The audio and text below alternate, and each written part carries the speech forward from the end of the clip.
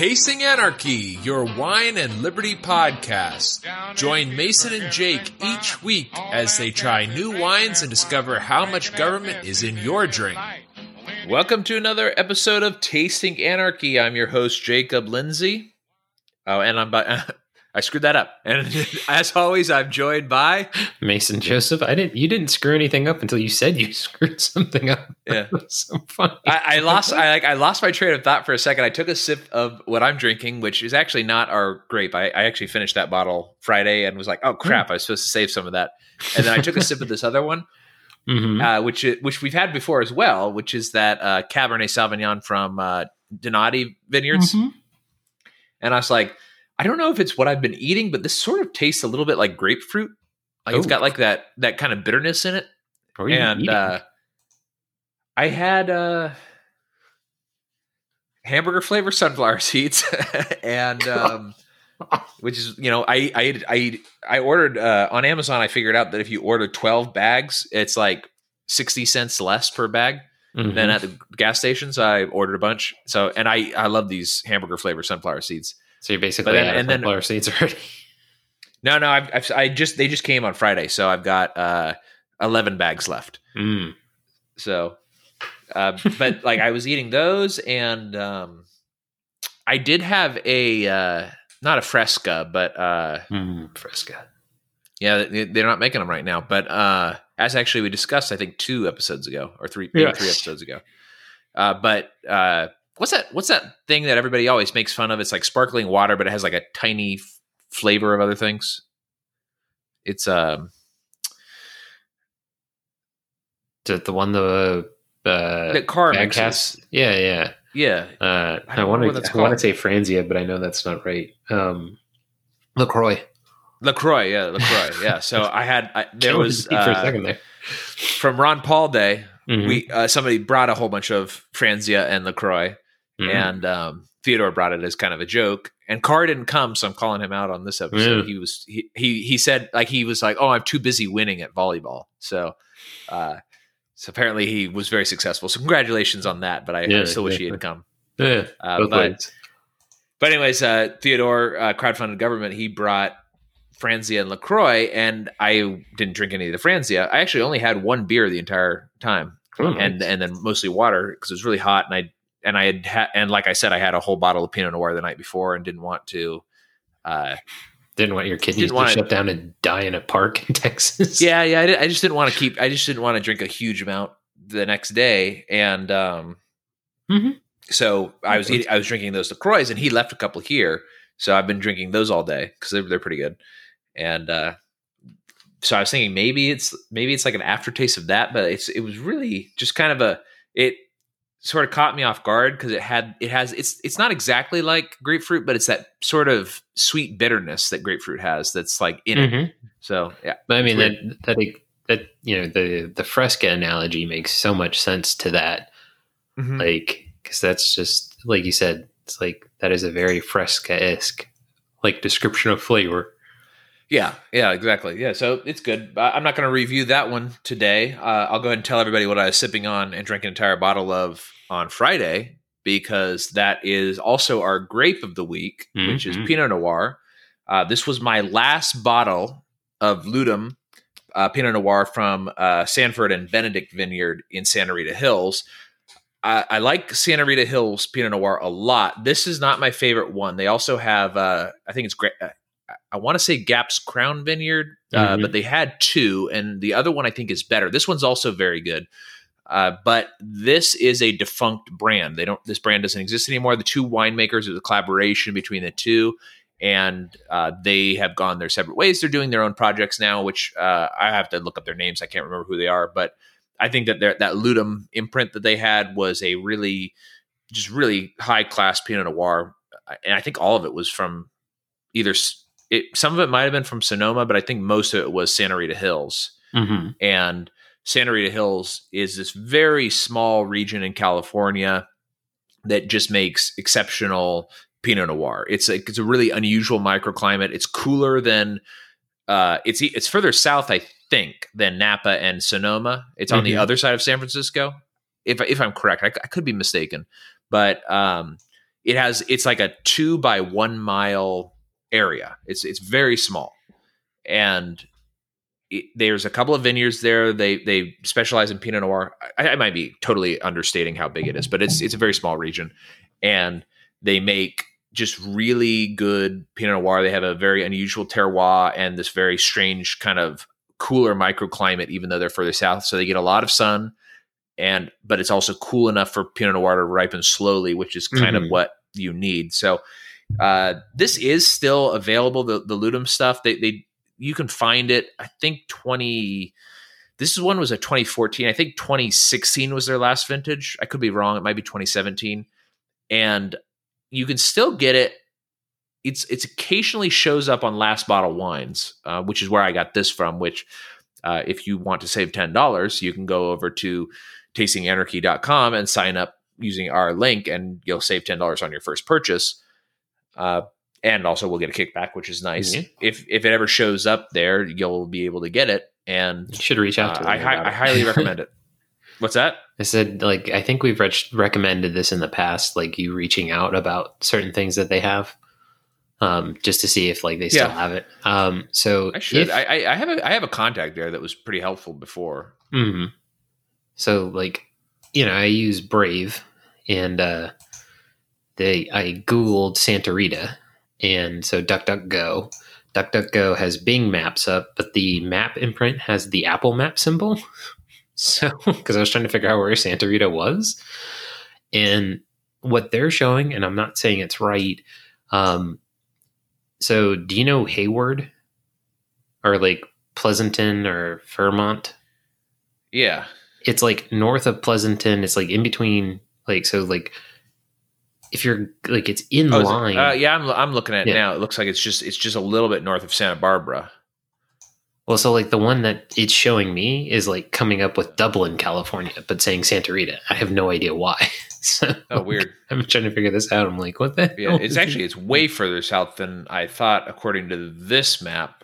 But I know I was pretty sure it was further south than Napa and Sonoma, which are north of San Francisco. But I thought this was like near Monterey, which is not that much further south than San Francisco. Mm-hmm. But according to this map, it's like way further south. It's like halfway to LA. So that might be correct. And I'll take, that's exactly. It's in Santa Barbara County. So it's like, way further south than I thought. Apparently, like, either I'm not spelling Santa Rita correctly, because it's like, now it's showing me Salinas. It's like, what is this? Do sta.rita hills. Okay. STA Rita Hills. Taste of Santa Rita. Yeah, definitely. Wiki says Santa Barbara County, so it's way south. Yeah. Yeah, that is pretty south. Yeah, that's interesting, because that's not like what I picture in my head where it is. I picture like near Monterey. I would not imagine like they're growing wine down there. That's really well. There's actually a large portion of LA. Well, it's not. I think it's LA County, but that used to be vineyards. A huge portion of that. But it was usually not super high quality wines. But and they didn't really produce high quality wines down there for a while. But there's actually, I think I'm almost sure Paso Robles is down there. Robles or Peso Robles? PASO? Is that Peso or Paso? Well, it depends on if Peso is with an E. Like a PE. I think it's Paso. Yeah. Because I think that's down there, and they produce world class wines. And let's see, where is that on the maps? So Paso Robles. That's a couple hours north of Santa Maria. Okay. So Santa Barbara, and it's inland too. Yeah, that is a lot further inland too. Yeah, I was expecting coastal as well. All right, my headphones are running out of batteries. I'm going to plug in the other thing and switch over. So give me just a second. We may lose the feed. I forgot to plug my headphones in. That's okay. Jacob and his advanced technology headphones, I'm using the Apple phones that come with the 3.5 millimeter jack Apple products, mainly because my desktop doesn't have Bluetooth, so I can't use my AirPods. But when I eventually buy a new Mac, I won't have this problem anymore. It's switched over, and I can hear you fine. I was, I can hear you fine. Okay, good. I didn't lose you at all. But I was just making some goofy comments. Oh, okay. Well, there we go. We filled the dead air. So now we've rambled quite a bit of time about where things are in California wine regions. One of our favorite states to hate on, but also that's true. to love. But also to love. Yeah, it's very, very love-hate relationship. Yeah. But what are you sipping on? Because I saw that you texted me a picture of something. I don't think I've had it, and I was like, oh, I wonder what that's like. So this was Estantica, Stancia Vineyards. So I got it because it was from Monterey, and that was the only thing. It said it was Monterey County, and you know how much I enjoy weird parts of California. Monterey's great. Yeah, Monterey's beautiful. So I was like, okay, it's from Monterey. Like Pinot Noir from Monterey is a little different, so let me get this. It was also like wine continues to be on sale at Kroger.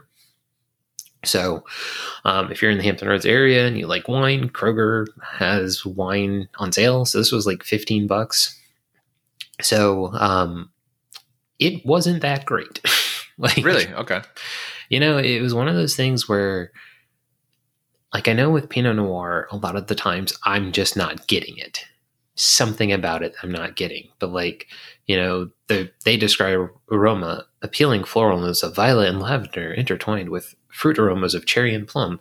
I got medicinal and red fruit on the smell. Interesting. They described the color as ruby red. It was much darker than that, in my opinion.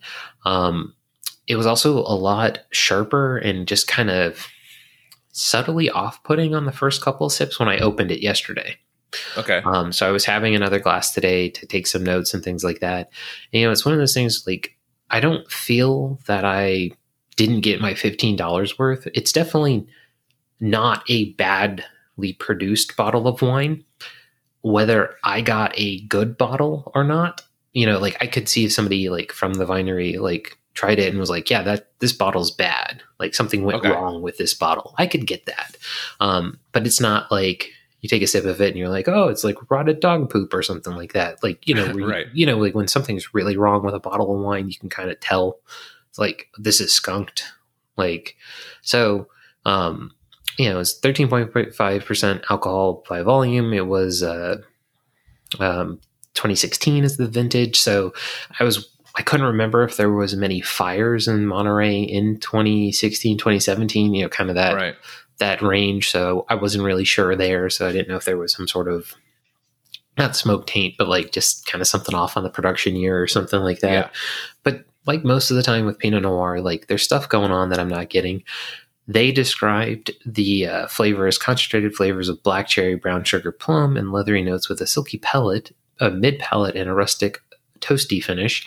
The toasty finish, I get that. Like it definitely, like the first sip was like very drying in the mouth, but not super acidic and not super tannic. Like it was just kind of dry. And then like the second or third sip is when it kind of got like more of a back throat burn. Flavors to me were just kind of really red fruit, but again, something else was in there. It was just a little weird. When I, you know, kind of read like concentrated flavors, it's kind of like, did you let some of this evaporate and then put it in there? Like it just, something was a little off on it. You know, it's like, if you like Pinot Noir and you haven't had something from Monterey, like give it a shot. If you do, and then you kind of think the same thing as I do, is like, something's different about this, let me know. You know, reach out to us, tastinganarchy at gmail.com, or send us a tweet or something like that. You know, just something was different about it. I don't know what it was. Wasn't disappointed, but also wasn't thrilled. So, okay. Interesting. Yeah. So I don't think I've had anything from Monterey. not at least that I can recall. Mm-hmm. And the price point of the two things you and I are drinking, I don't think I mentioned it before. I don't think I gave the details on mine at all. No, we talked about it, and then we started talking about their Cave Sauv. Yeah.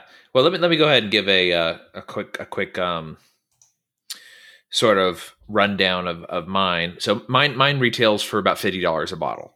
Mm-hmm. So it's a different price point. And I would expect generally that when we're talking about under $100, the prices do kind of matter for what it is, especially if it's from the United States. Sometimes when you get outside of the United States, it's a little more wishy-washy. Like sometimes you can get excellent $15 bottles from like Chile, mm-hmm. and then like really shitty ones that are like $40. So it's one of those kind of weird things that in America, though, it's kind of established, like the price points and what to expect based off of the quality.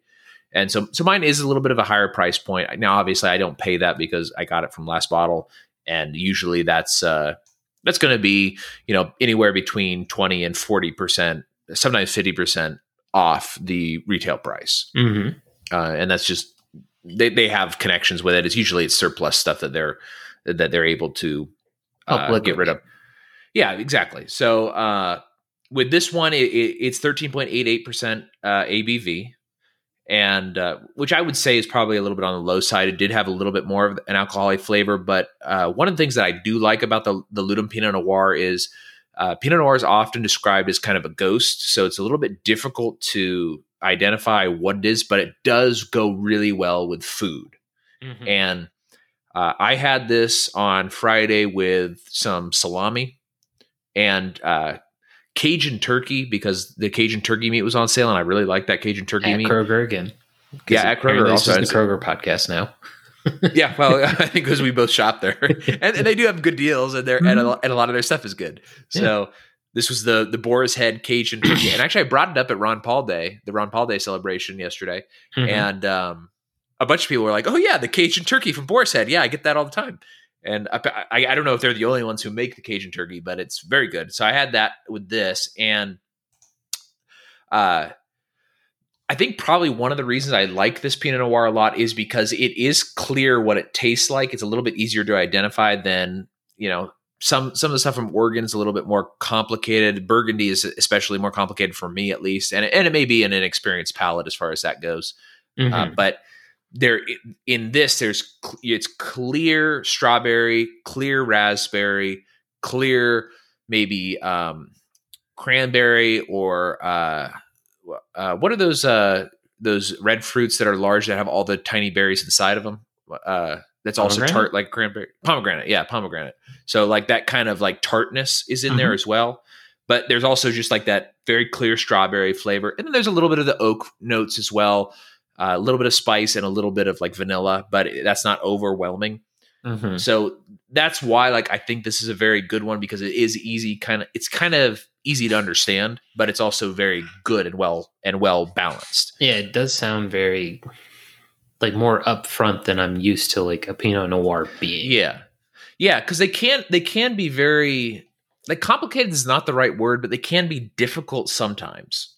So they do go really well with food, I think. Mm-hmm. And a lot of times, when Victoria and I go out and I order a glass of wine, which I don't usually, because by the glass is usually pretty expensive. But once in a while, if we're at a nicer place, I'll order a glass of wine because it does make the food experience better, especially since I took those certification courses.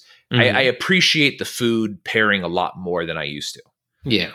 And so a lot of times, I'll order a Pinot Noir. It goes great with like a steak, or it goes well with a lot of stuff, actually, I think. Yeah. So the ones from California are more bold, so they do go really well with red meat, and that's what I usually eat. Mm-hmm. And we'll get into this when we get into the grape, but it varies so much where it's from that you can get a lot of stuff. So it goes really well with poultry if it's from one of the places where it has a lighter, more delicate flavor. It goes great with beef. It goes great with like veal, or like kind of like the more meaty stews and that kind of stuff. So mm-hmm. Pinot Noir, one like this, goes really well with those. But then like a lighter one, poultry or fish would be fine.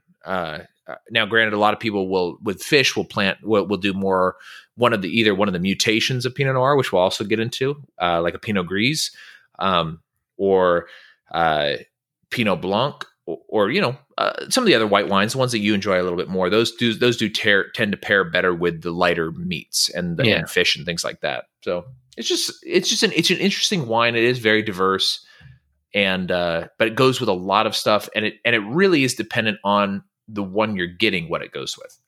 Yes, and that's really interesting about it. So, do you want to get into my facts that I pulled for Pinot Noir? Yeah. Okay, so I decided to do this a little bit differently. So this is, I think, the 5th most popular grape. If I have that correctly, I think we did Chardonnay, Cabernet Sauvignon. No, this would be the 4th, Merlot, and then Pinot Noir. So, and then we did Zinfandel out of order. So Zinfandel, I think, was like 7. Yeah. So we're on grape number 4 of the most popular grapes series. So this is one of our most popular grape series episodes. And we're talking about Pinot Noir. And Pinot Noir is a super fascinating grape. It's got a really interesting history, but we did cover some of the history in a previous episode. I didn't actually pull the number, but if you go back through our backlogs, I think it might be titled something about Pinot Noir. So you can go back and look at that. So I'm going to give a little bit of a different thing about this. I'm going to focus a little bit more on the mutations and then regional characteristics of Pinot Noir, so that people can, if you're looking to pair it with food, or if you're looking for different things, because it is a very diverse grape, you can kind of get a better idea of what region to look for when you're trying to get a Pinot Noir. And so I'll go ahead and go through just like the basic facts of it, and we'll get into some of the mutations and stuff, which are pretty interesting too. So Pinot Noir roughly translates from French to black pine. And that's because it is a tightly clustered grape, and they're roughly in the shape of a pine cone, and it resembles a black pine cone. So that's how it got its name, which I think is kind of interesting. That is really interesting. Yeah. And it's a very, very ancient grape, likely only 1 or 2 generations removed from wild. So in certain places, they call it Vitis sylvestris, but it is a wild version of Vita vinifera, which is what almost all of the domesticated grapes are, with the exception of the American grapes, which are less popular. People don't plant those as much, and they are used for different things usually. But the ones that we know, the European grapes are from Vita vinifera, but the wild version of that is Vitis sylvestris, which when I Googled Vitis sylvestris, I got 2 results. One is actually a current wild grape variety that grows in China, and the other is the European wild grape variety, which barely exists anymore because of Phylloxera. So I thought was kind of an interesting. I just kind of wanted to put it in there. So this is actually like very close to a wild grape. It was domesticated, but it's only a couple of generations removed. So there are similar grapes written about from Burgundy, which is where people kind of identify Pinot Noir with, is the Burgundy region of France. And there's things written about it that describe it from the 1st century, but they didn't call it Pinot Noir at the time. And so there is a little bit of a debate going on about what people were writing about. And some people think that they're just describing the wild grape variety, and some people think they're describing specifically Pinot Noir. But there is evidence that this has been cultivated for, roughly 2,000 years, possibly longer. And I'll get into this a little bit later. There is another type of grape that is actually a genetic identical to Pinot Noir. So it is a Pinot Noir grape that's from England, that lore has it that the Romans left it there. So some people think that maybe Pinot Noir goes even back to the Romans. Wow. So, and that they brought it from France. But there is a lot of strong evidence that the Burgundy region of France, and possibly maybe across the border in Germany, that's where it comes from. And so kind of getting into some of the mutations. So Pinot Gris, which is or Pinot Grigio, as the Italians call it, is a mutation of Pinot Noir that is a white grape. Or it's a spotted grape, they call it. So it's actually a kind of a pinky color, and it's white and red speckled. Mm-hmm. and that makes a white wine that actually you and I both enjoy. I very much enjoy. Yep, and very popular too. And then there's also Pinot Blanc, which is a white mutation of Pinot Noir. So those two mutations are pretty popular. I don't think we drink as much Pinot Blanc here in the United States, but it is pretty popular in Europe, and they're both mutations of Pinot Noir. Yeah, then there's another mutation. I don't think I've ever seen Pinot Blanc like as an available item. I think I've actually had a Pinot Blanc, and it was just a white wine. And I thought it was sort of like how champagne includes Pinot Noir, and it's just not left on the skins. And since the juice is clear, it produces a clear wine. I thought Pinot Blanc just meant that it was pressed and pulled off and then turned into white wine. But apparently it's a mutation that makes a white grape.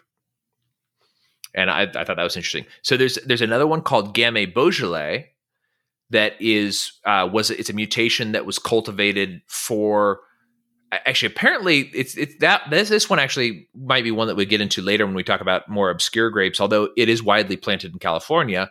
This is a genetic mutation of Pinot Noir that comes from France, but was brought over and perfected in California specifically to grow in California. It's because it has earlier ripening. That's why they cultivated it, so they would get different yields at different times. And it is widely planted in California. It's also since been planted in Australia and New Zealand, but it is a genetic mutation of Pinot Noir. There is another one that is a genetic mutation that, well, it's a clone variant of Pinot Noir called Frühburgunder. I bet you can guess where that's from. It's also Austria.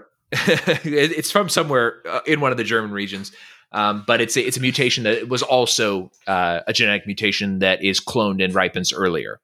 Mm-hmm. And so they prefer the earlier ripening in places where the weather, where the growing season is shorter. So that's why they grow it there. There's also one called Wortham Pinot. And this was a variety that was produced in the UK a very long time ago, and then was moved and cultivated in other regions. But it is they thought for a long time it was a separate varietal, but then they did the genetic sequencing on it, and it turns out it's just Pinot Noir. It's just a different variant of it. And but they do plant that, and you can get wines that are labeled with Wortham Pinot, which is Pinot Noir, but it is grown it was widely grown in southern England for a long time. And now there's been climate change, so they don't grow it there as much. There is some stuff that they grow there now, but this is the one that had the rumor that the Romans brought that over to England when they occupied England. It'd be really interesting if like they did, and it was just like it, because it wasn't grown enough to like super mutate, in that long time frame, mm-hmm. that it was actually all of that was true. Yeah. Well, and the art of clipping and cloning is thousands of years old. And mm-hmm. so you could have a 1,000-year-old vine that is just a clone of something over and over and over and over again. And mm-hmm. it would be genetically identical going back hundreds of years. And if you're not allowing it to mutate, which I think breeding comes from the seeds, and then mutations come from a clone that changes. Mm-hmm. And I think that's the difference. I don't know for sure. That would actually be an interesting topic to investigate, because there's mutations in clones, and then there's varietals that can be hybrids, and they're all done in different ways. So mm-hmm. I think that's kind of interesting. Maybe we'll explore that in another episode. Yeah, that sounds like a fun episode. Yeah, but Pinot Noir is super interesting. I went over just a couple of the very popular mutations and clones or varietals here, but there are 50 official recognized mutations just in France. Wow. And they're all very different ones, and they're commercially grown. And they think there's probably way more than that. Mm-hmm. Like one of the things that they said was that there's 25 recognized clones and mutations of Cabernet Sauvignon. So this is double that. Now, granted, Cabernet Sauvignon is a much younger varietal, It was I think we went over it, and I think it was like the mid 1700s is when they came up with it. Yeah, like surprisingly, like every time we say that, I'm like, wait a minute, that's not right. And then I remember, no, it is. Yeah, so that's a very young grape, but it's, second most popular grape cultivated. But Pinot Noir, fourth most popular, and it is many thousands of years old, at least 2,000 years old. So a really interesting grape, one of the things that they were saying in this article that I was reading about it is that it is prone to mutation, and that's one of the reasons why it's so popular, is because it's sort of like the whatever the dogs came out of. It was a type of canine that is just prone to mutation, which makes it very suitable for cultivation. And because you can get a lot of different things out of it, and you can select for the qualities from different vines that you want, and it works really well for that. So the next part of the Pinot Noir segment, I wanted to kind of go over 7 of the more popular regions for Pinot Noir. Sounds good. Regions is not really the right thing to say for this, because these are countries or states that are popular for Pinot Noir. And then there are sub-regions within those places that are different, that grow different things. But most of these, I'm just talking about one particular area. Gotcha. So the first one is Argentina, humongous country. But there is a relatively new region that specializes in Pinot Noir. It's all along the Rio Negro River, which is in southern Argentina, I believe, which is not where Mendoza is. Mendoza is kind of like up north in the mountains, from what I understand, and this is very far south in Argentina. And Argentina is a very long country. This is a much cooler climate, and that's what Pinot Noir kind of needs. It needs a cooler climate, and because it's a long ripening grape for the most part. But one of the things that's nice about this is that it is very inexpensive per bottle because it's a new region. So the flavors that you would expect to get from it is spice and black cherry flavors. So it seems like South America you're going to get a lot more of the spicy flavors out of those. And I don't know if it's a terroir thing or if it's a process thing, like the way they do it. Like Carmenere down there has that black pepper flavor that's in it, which I like a lot, especially if you get a good one. There's a lot of that, and it's a very interesting flavor. The way that they're describing, I've never actually had an Argentinian Pinot Noir. I don't know how widely available it is, but they were saying that it's about $15 a bottle if you can get it. It's really inexpensive, and it's not widely sought after yet. So if you can get your hands on a bottle, it's usually just kind of a specialty shop will have it, or maybe you can get it online, and it'll be. I was going to say so Rio Negro is Black River, obviously in Spanish, and that area in Argentina is at the north end of Patagonia, so definitely very far south. Yeah, and that's super interesting. Like that, it also is more spicy. And because, like you're saying, like Carmenere, like, which is we both really like from there. Yeah, that's interesting that they both that, like you said, like what's the reasoning there? So I wonder if it's a process or if it does have to do with like a common terroir of the continent. Yeah, because you don't always get it, but it's a lot more. Like I get a lot more of that black pepper flavor out of Chilean wines. Than I do even Chilean. Like I had this biodynamic Chilean Cabernet Sauvignon that had that flavor. So I don't know if it's a process thing or if it's a terroir thing, but you also get that black pepper from I'm trying to remember the name. Rhone varieties. So you don't always get it, but it's like Syrah or Shiraz from Australia. You do tend to get that. It's just not as common. Like when I have those, I don't get it as much as I get it from Carmenere from Chile or certain Malbecs and stuff like that from Argentina.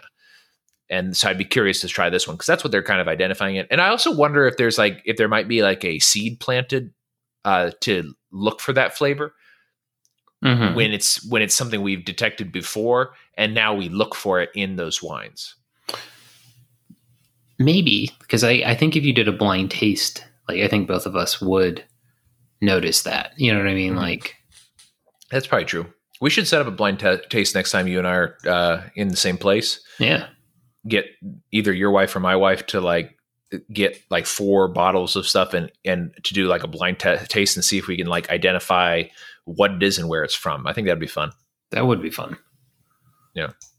Yeah. I'm gonna make a note about that. That'd be a lot of fun. So the second region that I picked out, well, these are all from an article that was just the most common places to get Pinot Noir or notable places. It wasn't most common.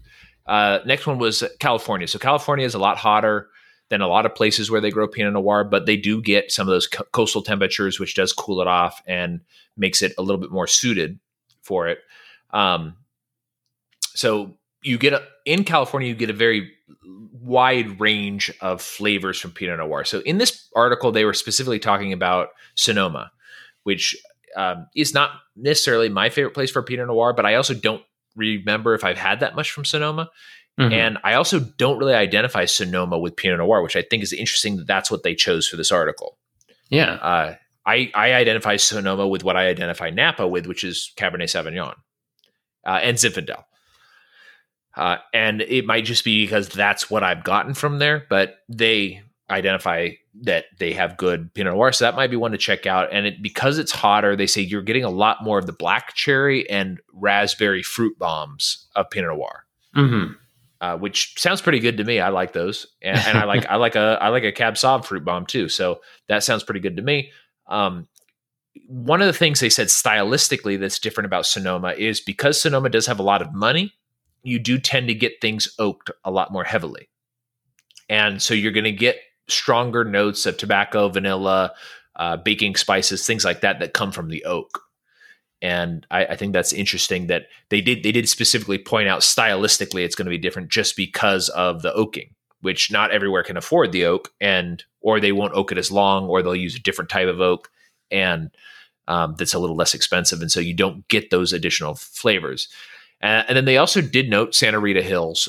So it's a cooler region of Santa Rita Hills. They tend to be on the spectrum of strawberry and raspberry more than black cherry and raspberry, and less oak. So you're not going to get as much of those like oaky tastes. And the price varies widely in this. So you can get what you and I chose was a good example. You can get $15 from.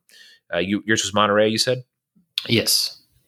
So you get $15 from Monterey, or you can get $50 from Santa Rita Hills with what I was drinking, and everything in between and everything above it too. I mean, there's a lot of highly sought after Pinot Noirs that are from California that are up on the higher end, but you can get a good bottle from between $15 and $50, and you'll be happy with it, and it'll be kind of an interesting thing to explore. The third region is France, of course, in particular Burgundy, which is one of the most well-known areas for Pinot Noir because it is possible that it came from Burgundy. And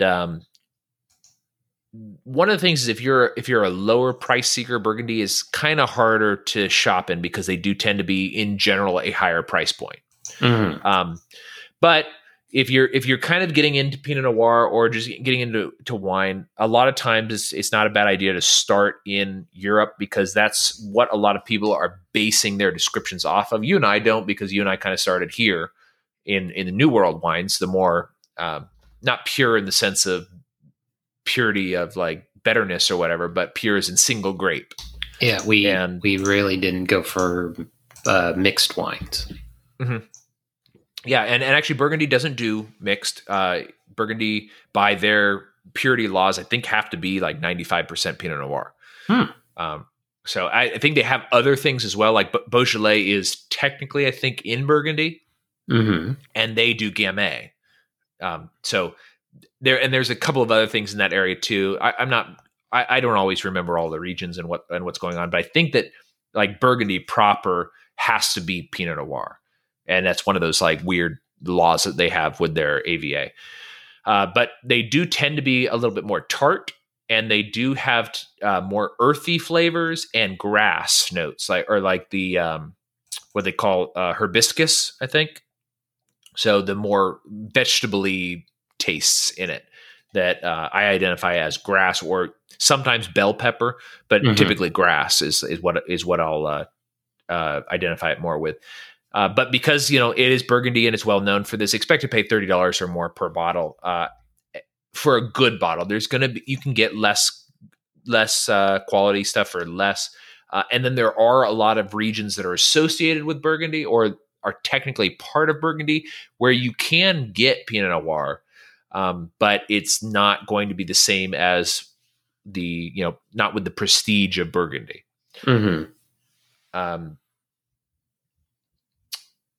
Fourth on my list. Can you guess fourth, because it's a region that you tend to like, but it's not Georgia. I would think New Zealand. That's actually on the list, but that's not the next one. It's Germany. Ah, yeah. So Germany fourth, which I don't associate with Pinot Noir at all. Yeah, I wouldn't either. Yeah, but apparently there is a region called Spätburgunder. So Spatburgunder. Spätburgunder. Yeah, I think that's right. Yeah. Oh no, the wine is known as that. The region is called R, so AHR. And they tend to have more plum and earth flavors, so more of the European. So European wines do tend to have more the minerality, which people describe as earth.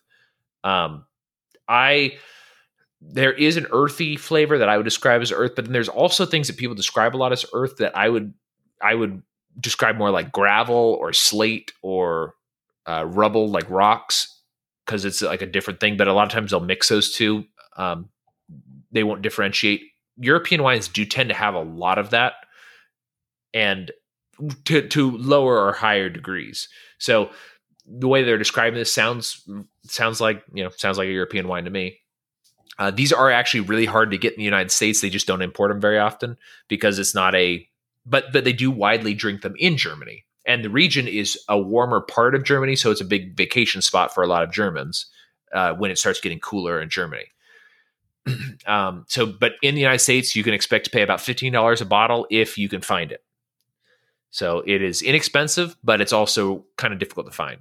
So it's kind of an interesting, sort of the same thing with when we were talking about Argentina. Let's take a quick break for our sponsor, and then we'll get into 5, 6, and 7. And I'm going to step away from the computer for just a second, and you can fill some dead air, okay? Sure. So here's our sponsor.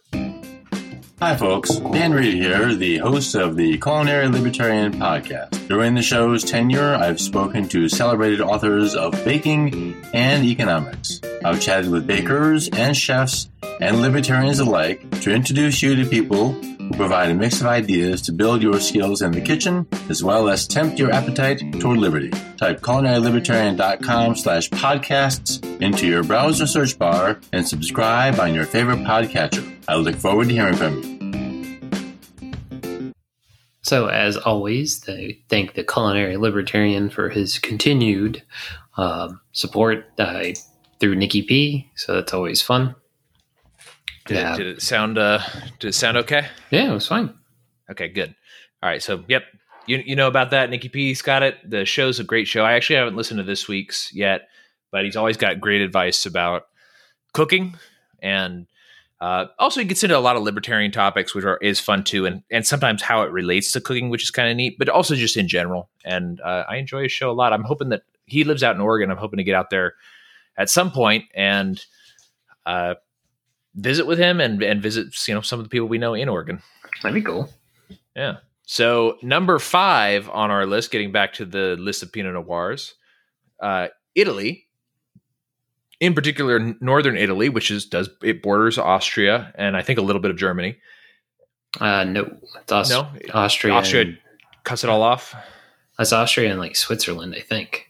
Oh, okay, yeah. So up there in the Italian Alps, I guess, or near the Italian Alps, is they call Pinot Noir there. It's called Pinot Nero, and it is apparently very similar to Burgundy. It is a lower price point, so a lot of people would like to get this. Again, more difficult to get in the United States because it's not as well known.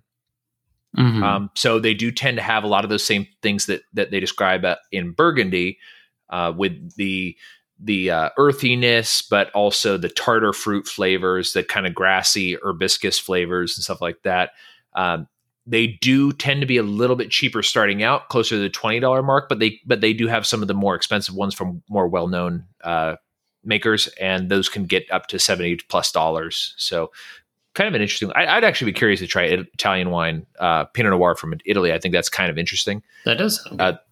Yeah, they do, like, I like Italian wines, especially when they're trying to do other when they're not doing their own wine. I always think that's interesting because it's a lot of time it's very reminiscent of New World wines, but from Europe. I think it's a lot more free too. Like they can kind of really try different things. Which is actually we're gonna get into that a little bit in our next article because Italy has some interesting things going on with the wine response to COVID in Europe. That I'll make a note on it when it'll come up, but we'll go ahead and finish the last two Pinot Noir grapes. New Zealand, one of your favorite places. Yes. Also, I think we both maybe I just had it, but remember that Pinot Gris you got from New Zealand that we both were like, it tastes like nothing. That was like really early on in the show. Yeah. Yeah. It would have the fern on it. Right. Yeah. Silver fern. That's right. Yes. So Silver Fern had a Pinot Noir that I tried. I don't remember if you did or not. No, but you told me about it, but I don't remember anything from there. I liked that Pinot Noir a lot better than I liked the Pinot Gris, but it was also very, very delicate. And I think the way that they're describing Pinot Noir in this article is very similar to what that was like. So New Zealand tends to have more of a straight cherry flavor, not tart, not black cherry. So more of like a traditional cherry flavor, baking spices, and what is described as a cola finish.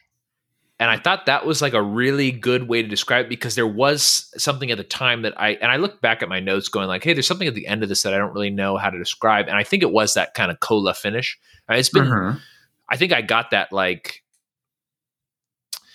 it was right when we moved to Texas, I think. And I think I was here by myself when Victoria went back to school for a while. And so I was just trying a whole bunch of wines because I didn't really have anything else to do. I didn't have any friends here. And I was just trying to like go hardcore on the show and also expand my palate really rapidly. And I do recall like making a note of that being like, oh, this is really interesting. New Zealand Pinot Noirs tend to be, they start out with the better ones at the $25 range, but they are frequently on sale at like Total Wine or Kroger. So you can probably get them for a little bit less. They do get higher, but the ones that are a higher price point are usually harder to find in the United States. Then the last but not least, Oregon, very famous for Pinot Noir. A lot of people get a lot of Oregon Pinot Noirs, not Columbia Valley, Umpqua Valley. That's like a Willamette. That's the valley that I'm looking for. Willamette Valley. Umpqua is like a sub-region. Willamette Valley is what is very famous for Pinot Noir. And Columbia is part of Oregon and Washington. That's more famous for Cab Sauv and some other things. But huge. Further north. Yeah, much further north. This is kind of right down the center coastal region of Oregon. It's not the coast, but it's like that in between that mountain range right there. They make great Pinot Noir, widely available at a very large price point, but typically Willamette Valley Pinot Noir for a better one starting at $20. You can get higher, but you're going to get from that lighter cranberry flavors, a little bit more tart, usually to the kind of pomegranate-y flavors, which actually I think I described pomegranate in the Santa Rita one. Yeah.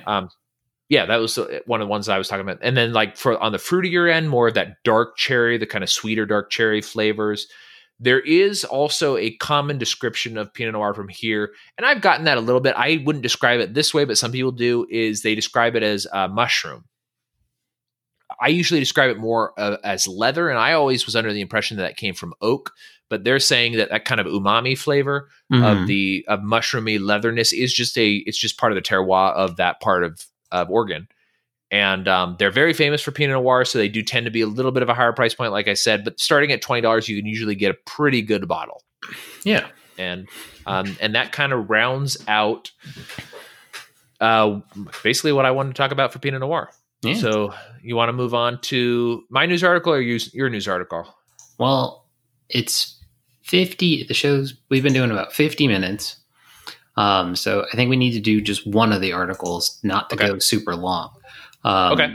So as yours is more wine related, and mine is just bitching, we'll go with yours. But just to lay on the line with what mine was specifically the fact that like some health official in Virginia, who's not an elected person, was talking about making it mandatory that all Virginians vaccinate when a vaccine becomes available.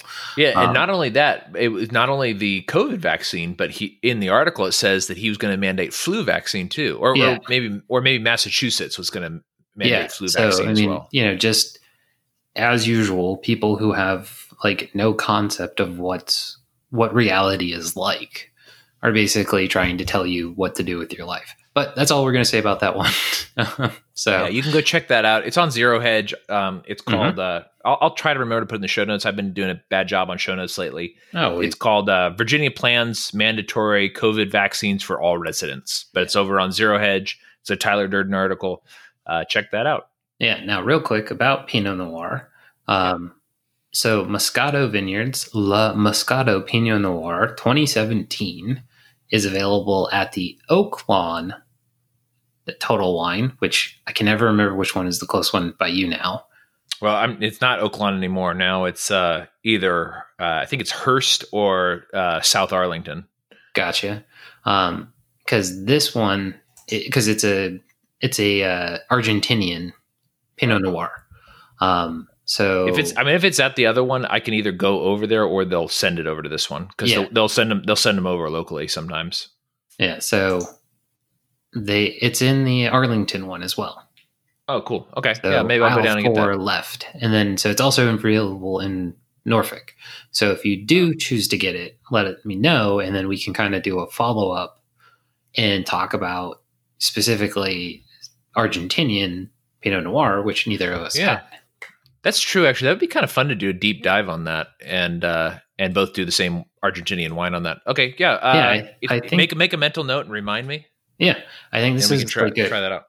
What I like about this episode so far is we've done a lot on the wine without a lot of COVID or other nonsense talk, but also kind of that, like, it's been a very pleasant, like, exploration of the wine. So yeah, it is like, as I started doing research, because I started doing the research on this afternoon, and because we had the cleaning lady come, and so I told her, don't clean my room, I'll just sit in here and do work, because I had some other work to do as well. And while I was waiting for like debug runs and stuff to go, I was like, I'll get started on the show notes. And as I started looking at Pinot Noir, it's a really interesting grape. Like I could have done like another 50 minutes probably on just Pinot Noir stuff. Yeah, because it's such a interesting grape. Like I love Cab Sauv and I like Cab Franc and stuff like that. When I've done those grapes before, it's not as much like interesting, unusual information. There was even like weird history stuff that was related to there's the dogs that were related to like different historical figures loving it. Like Napoleon loves Burgundy.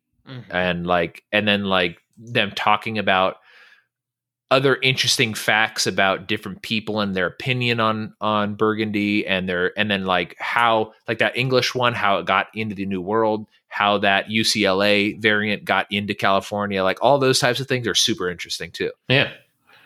So yeah, it would be fun to do a deep dive on that. I think actually that English one is what they grow in Argentina.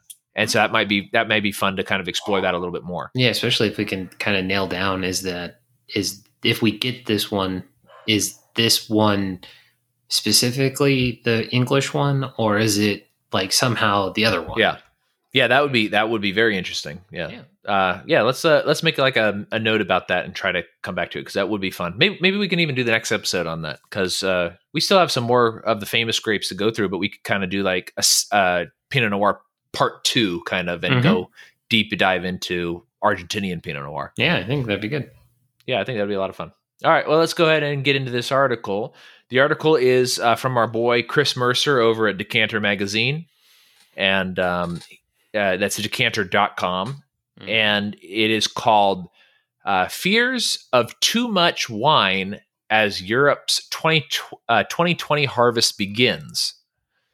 So this is, I'm kind of trying to build on what we talked about last episode with the kind of, from yours and my standpoint, at least, a very odd I wouldn't even say a really odd, but like a silly reaction to the COVID drop in demand on wine. So as I said before, my opinion as like a capitalist slime ball or whatever is the way that you clear the market is you just drop the price until people are willing to buy it.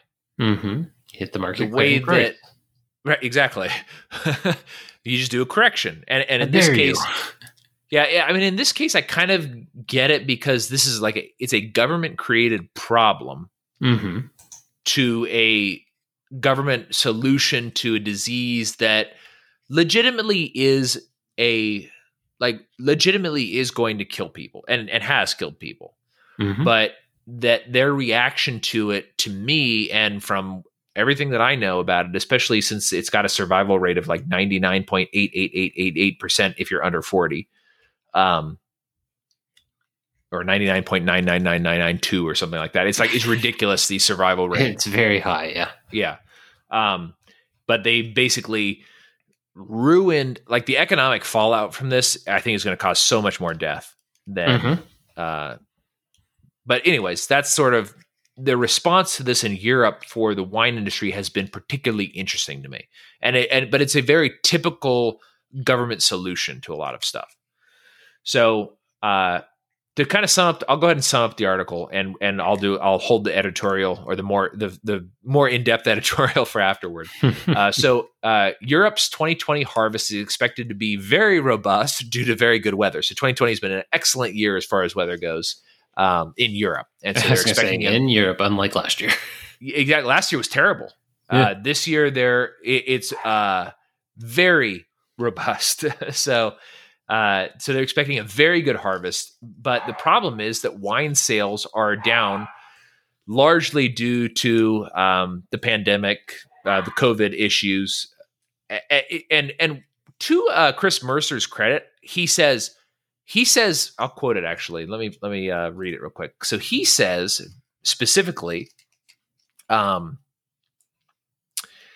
largely due to the economic impact of the COVID-19 lockdowns. So he doesn't say, that's a quote. So he doesn't say specifically just due to COVID. It's just due to the lockdowns that have caused reduced demand in wine. Mm-hmm. And I appreciate that, because whether he intended that to be what I picked up on or not, I appreciate that that's what he said, because it's accurate. The lockdowns are what are causing the economic downturn. It's not COVID specifically. It's the reaction to COVID. And I guess this is me getting into editorial, but I just wanted to point that out, that's what he said. Yeah, he specifically points out the fact that it's not like people who are saying like, oh, everything went bad because of COVID. It's like, no, it was our response to COVID. Whether that was the right response or not, we're not making that conversation. We're not having that conversation at the moment. The conversation we're having is the fact that these are the government's chosen response. They could have responded a different way. Maybe they responded the right way. Maybe they didn't. But yeah, and it's hard. Right, exactly. Yeah. So to help reduce stock and make room for the new vintage, France, Italy, and Spain have agreed to pay jointly to have much of the stock distilled into industrial alcohol. We did mention this last week as France's response, but Italy and Spain have now signed up to do this as a joint venture with the other two large wine-producing countries. This will be used for things from fuel additives to hand sanitizer. So I don't know how much hand sanitizer you need, but I guess there's a huge demand now for it. So whatever. Yeah, I know. Although I like the feel of hand sanitizer. So because you're gross. I know. But I used to put that at work. I used to put that Purell on every time I would come out and then like wave my hands and feel it evaporate. I love the way that feels. But yeah, it is it's bizarre how much they're going to be producing of this, but it is going to be used as a fuel additive. And I think they're actually, he doesn't mention this in the art. Well, again, this editorial, we'll leave that aside. Let me finish summarizing. Other efforts to curb on production. So other efforts are curbs on production, efforts to locate and build more storage space. So they're going to be trying to find more storage space and also build more storage space. They're also trying to curb production of wine in general. Some vineyards have performed what is called green harvesting, which is actually something we could do another full episode on, just because it's an interesting. It's a pruning tactic that they use to cut off some of the grapes on the vine to reduce the yield, but to concentrate sugars into the existing grapes. Mm-hmm. So you end up getting a concentration of flavors into the remaining grapes, and it produces a higher quality wine, but it also reduces the yield quite a bit. Yeah, and you can do this with tomatoes and stuff too. Exactly, yeah. And that's actually what I was thinking of too, because I do this is usually I don't do it when there's lots of tomatoes on the vine. I'll usually pick the flowers off when it's too early to get a higher yield later, so that the plant concentrates on rooting and growing as opposed to producing fruit early. So, this is a technique that they use called green harvesting to do that. There was a lot of very famous vineyards that are trying this technique out this year. They haven't done it in many, many years in a lot of places because the yields have been very good and the concentration of sugars have been very good for the last several years, which may add a little bit of evidence to our stack of that possible global warming, climate change is happening. Whether it's man-made or not is another argument. But this does seem to be kind of one of those things where they add to, because they did have a little quote from one of the growers in Alsace who was saying, well, we haven't done this in years because we get plenty of sun and plenty of heat now, which is making all of our grapes a higher quality. And so we haven't really done this green harvesting. We used to do it to concentrate and ripen a smaller portion of the grapes so that we would produce a higher quality wine. But for many years, we've not had that problem. And so they've just been harvesting everything. So, but that also could be attributed to new techniques and things like that. So it's one of those things that we'll talk about another time. It could also be an overall more competitive world market where they have to actually compete more. I mean, it's hard to say. Yeah, and also could be a palate change. Like people have a different flavor preference, so so less sugary wines, they want a lower alcohol content or lower flavor content for one way or the other. Like, I mean, it's interesting because I drink so much sparkling water now, which has no flavor, but I used to almost exclusively drink Diet Dr. Pepper, which has a very strong sweet flavor. It does. And then I realized at some point that I do enjoy the sweet flavor, but what I'm usually going for is that carbonated texture. I just like that. So that might be one of those things where it's just people's preferences changed, and so that is what's going on. But we'll kind of discuss that again later.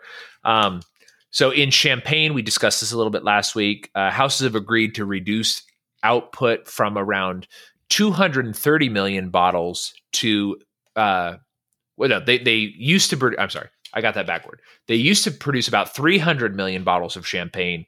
They're reducing that to about 230 million bottles.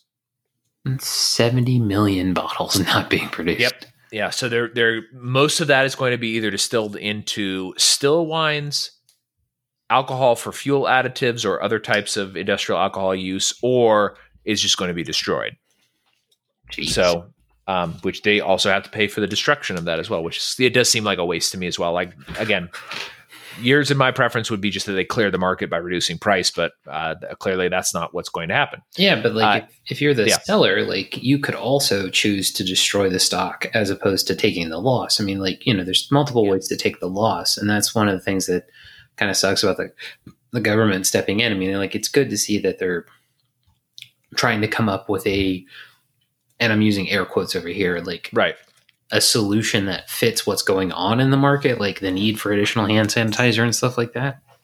And hand sanitizer, you could theoretically just stock. Right. So, hey, like, you don't need all that much now, but like, hey, you don't have to produce more later. But like, what about the people who are already making hand sanitizer? Like, yeah, exactly. Yeah. Cause and it affects their bottom line. So the people who are already making hand sanitizer, Purell or whoever, they would clear the market by raising prices, and wine would clear the market by lowering prices, if depending on what demand is like. But, again, that's sort of a side conversation. I'll go get through the last couple of points. So Italy has begun work on state-funded scheme to lower yields. So they're going to basically just tell everybody not to harvest as much and just let it kind of go to rot or get rid of it. They're not even planning on turning it into hand sanitizer or fuel additive because they don't have the capacity for it. That's like the other thing too that's interesting about this. It doesn't really mention it much in this article, but if you start getting into the other stuff, one of the things is that the industrial alcohol has a capacity. mm-hmm. Like they can't produce more because they don't have the ability to produce more. Yeah, and it's not like this is some new technique for like this is like how much were they turning into this beforehand? Like and they were doing some, I'm sure, like places that produced like in particular France, where stuff is usually produced by growers and bought up by negociants or produced by specialty winemakers or whatever. Stuff that doesn't get bought up does usually get fermented into lower grade alcohol and used for something else. And but anyway, so Spain, which estimates a harvest 14% greater than 2019, said that it will be paying winemakers to discard large amounts of their grapes. So they have set aside about 10 million euros to do this. They're estimating that they probably need to set aside a lot more to do this. And they just haven't done it. Then other regions are struggling to find extra storage space, especially those with styles of wine that require aging. So this is another interesting unintended consequence of this is because of prices, some of the lower prestige, I guess, vintages have bought up space to store their wine till a more favorable time. But now we have harvests that are for more prestigious wines going on, and they're finding that their surplus storage that would have been available under normal circumstances is not even available anymore. So wines that retail for $70+ a bottle that used to be able to be stored and aged in third-party locations, those areas are occupied by lower level prestigious wines because they don't want to sell it at the current market rate, or they're unable to, things like that. So they are struggling to find more storage areas. And as a special dispensation, in particular, Italy is doing this. France and Spain are looking at doing this as well. But one of the reasons why space is so limited is because wine cannot be aged in the European viticulture laws. Under those laws, the European Union standards, it can't be aged outside of the region. So I was wondering why they weren't shipping it to places. Exactly. So there is a special dispensation saying that they're allowed to ship it to a neighboring region for up to 12 months while this kind of blows over or whatever. So they're going to be, that's one of the things that now they're going to be able to do. That does give a lot more space, especially for if there's a neighboring region that doesn't normally store this, but they do have facilities that can store it. As long as they can get the barrels to do it, they can press the grapes and move the wine to another place outside of the region and still maintain their AVA, or well, for us, it would be AVA. For them, it would be their, whatever the hell they call them over there. So they're special regions. So, their viticulture areas they'd still be able to keep that label under European Union law because they get a special waiver. So that's one of the interesting things that I saw about this is that some of the things that are, we're experiencing this here in the United States where they're kind of waiving a lot of alcohol laws as a result of COVID, going like, oh, well, these are special circumstances. We don't need these laws. And like you and me and a lot of people are saying, well, I guess we never really need those anyways. Exactly. If it's an emergency and it's good to waive them, why wouldn't we always waive them? So with this, it's an emergency and they can ship their barrels to neighboring regions to store it. In particular, they were pointing out things that need to be stored for multiple years. And a 12-month exemption doesn't really satisfy that because a lot of these need to be not disturbed for multiple years.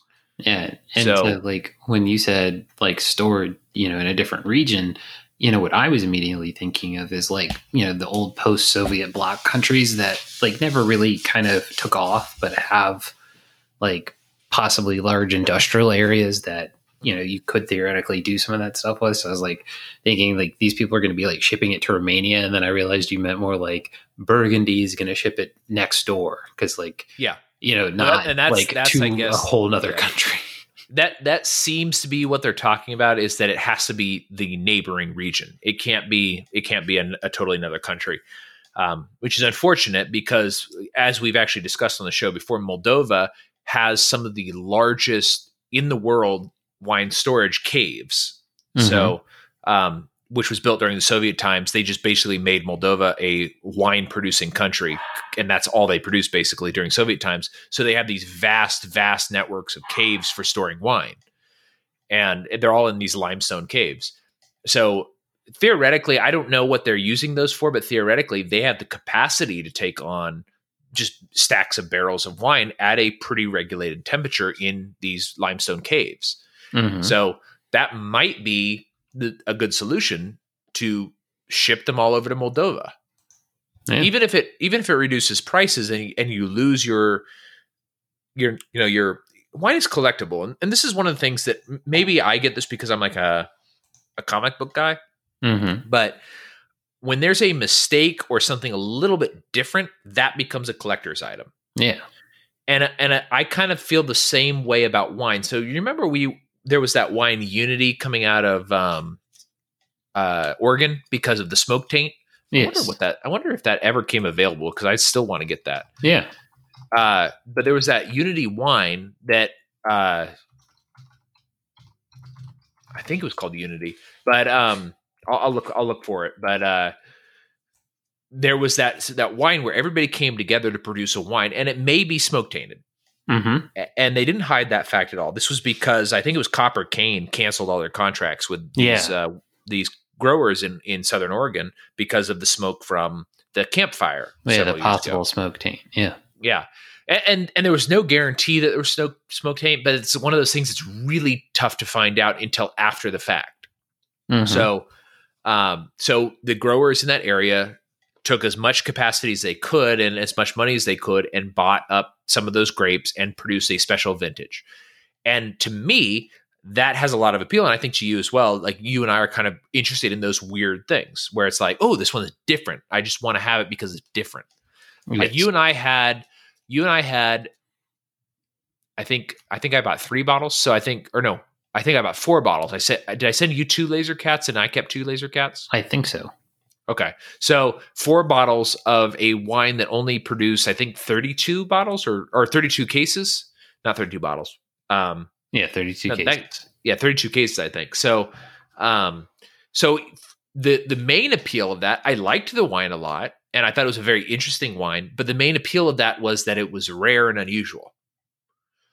And if there was some people who got together in Europe and were like, look, we don't want to destroy our vintage. We know we produce good grapes. We know we can produce good wine out of this.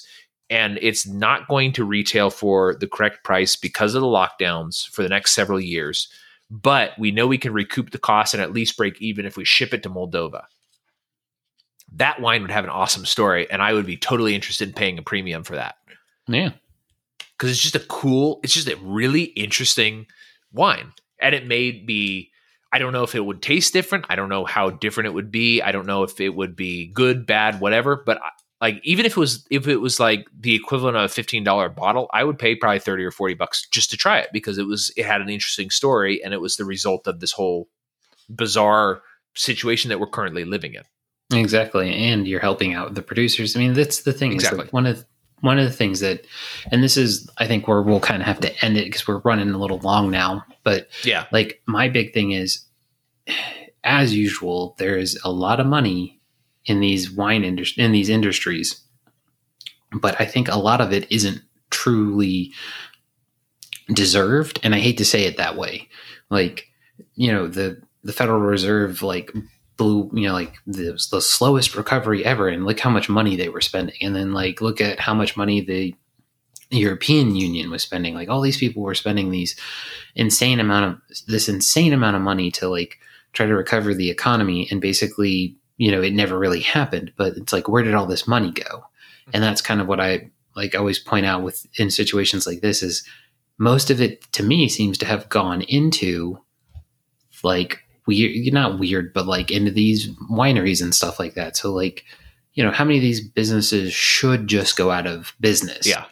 Like as it is. Yeah. Like, and there probably is a lot of them that probably should. I mean, and part of clearing the market is bankruptcy. So, for better, I don't like the idea of, Joe Schmo or whatever going out of business, but there's a reason why the market sends signals to people to buy or not to buy. And if the government keeps stepping in and preventing that from clearing, the clearance cost may be bankruptcy. Yeah, exactly. And I think that's fair. Like, I don't like people going bankrupt. It's not like, I'm not like foaming at the mouth, hoping that people go bankrupt, but if you don't produce a good product that people are willing to buy, you shouldn't be in that business. And it's not only that the government keeps spending money to keep you open, it's that whatever your talent is not being allocated correctly to the benefit of everyone else. So it's kind of a both thing. It's almost like a weird, like this is almost me making like a socialist case or whatever, is if you don't embrace capitalism, you're not benefiting everybody to your maximum potential. Well, and that's the thing is like, I think not that you're wrong, but like, I don't like the phrasing of that a lot, because to me, like what I would say more is, you're welcome to be inefficient in capitalism, and you're welcome to not compete and not be in the industry that you would be best suited for, let's say. Right. Mm-hmm. But you are not welcome to force me to subsidize it. Right. It's like, like a food bank or something like that. If I choose to subsidize the food bank, that's a different conversation. I'm choosing to spend this money and do these things, not that I'm required to do these things. So that's one of the things that drives me nuts, is like this idea that like, oh, like, it's going to be the best allocation. No, capitalism is not going to produce the best allocation. It's going to strive always for the best allocation and naturally trend to the best allocation. But people are still welcome to do passion projects and all this stupid stuff. It's just, you're not going to have to subsidize it anymore. Exactly. Yeah. So, yeah. And also, like, the stupid people will still bid up prices, but you won't have, like in this case, multiple hundreds of millions of euros bidding up prices that. So, like, I mean, like grape, like wine could be stored in those caves that we were talking about in Moldova. That may not be the best allocation of those caves. Mm-hmm. So, and what about the Moldovans? Exactly. Yeah. So what are they doing? Like, and it also may. There could be so many ramifications of it that wouldn't otherwise happen, and that's kind of why we would push for a free market in wine that we don't always get, and especially because of how involved the government is in Europe. And now we do have that here as well. California is doing some stuff for the wineries as well, and we may get into that in the future, but we'll save that for another episode, because we are at 1 hour and 20 minutes. But I thought that was entertaining. Well, maybe we'll talk a little bit more about Pinot Noir next episode. You want to go ahead and do our plugs before we close out? So you can follow us on tastinganarchy.com. You can follow us on Twitter, tastinganarchy at twitter.com, or not .com, tastinganarchy on Twitter, Childeberg on Twitter, which is our annual event in Texas. We will be, slowly leaking more details about Childeberg Tree as they become available. I do have dates. Do you want me to give dates real quick? So it's going to be, this year is 2020 or 2021. 2021 is going to be May 29th through May 31st. And I'll go ahead and let this leak right now. The last two Childebergs, we've done like a secret bonus evening on the 20th. This year it'll be on the 28th, but it's usually the day before we officially start Childeberg, because a lot of people have to fly out, and it's a lot of times easier for them to fly out early on Friday. And so to give people a place to camp on Friday night, I usually reserve a couple of campsites the night before. So if you are interested in coming to Childeberg May 28th, let me know, and I'll make sure to get enough sites for everybody to have a spot the night before. And it's usually a good time. It's usually kind of a warm-up night.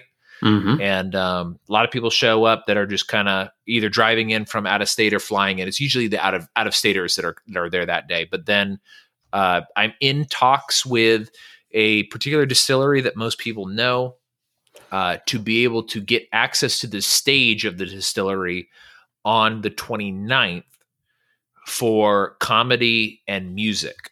So we will hopefully, now it's hard, like this year, COVID kind of ruined a lot of my plans. I'm hoping that next year things are relaxed enough that I can bring my plans forward into 2021, and we will have some live music and some live comedy, and it'll be a really good time. So keep an eye on that. Definitely go over to childeberg.com and sign up for the newsletter, because we'll be releasing information about that as regularly as it becomes available. And, it's good to stay up on it. Yeah. So that's all we got. All right. I guess everybody stay free. Stay free. I think I cut you off on that stay free. It's fine.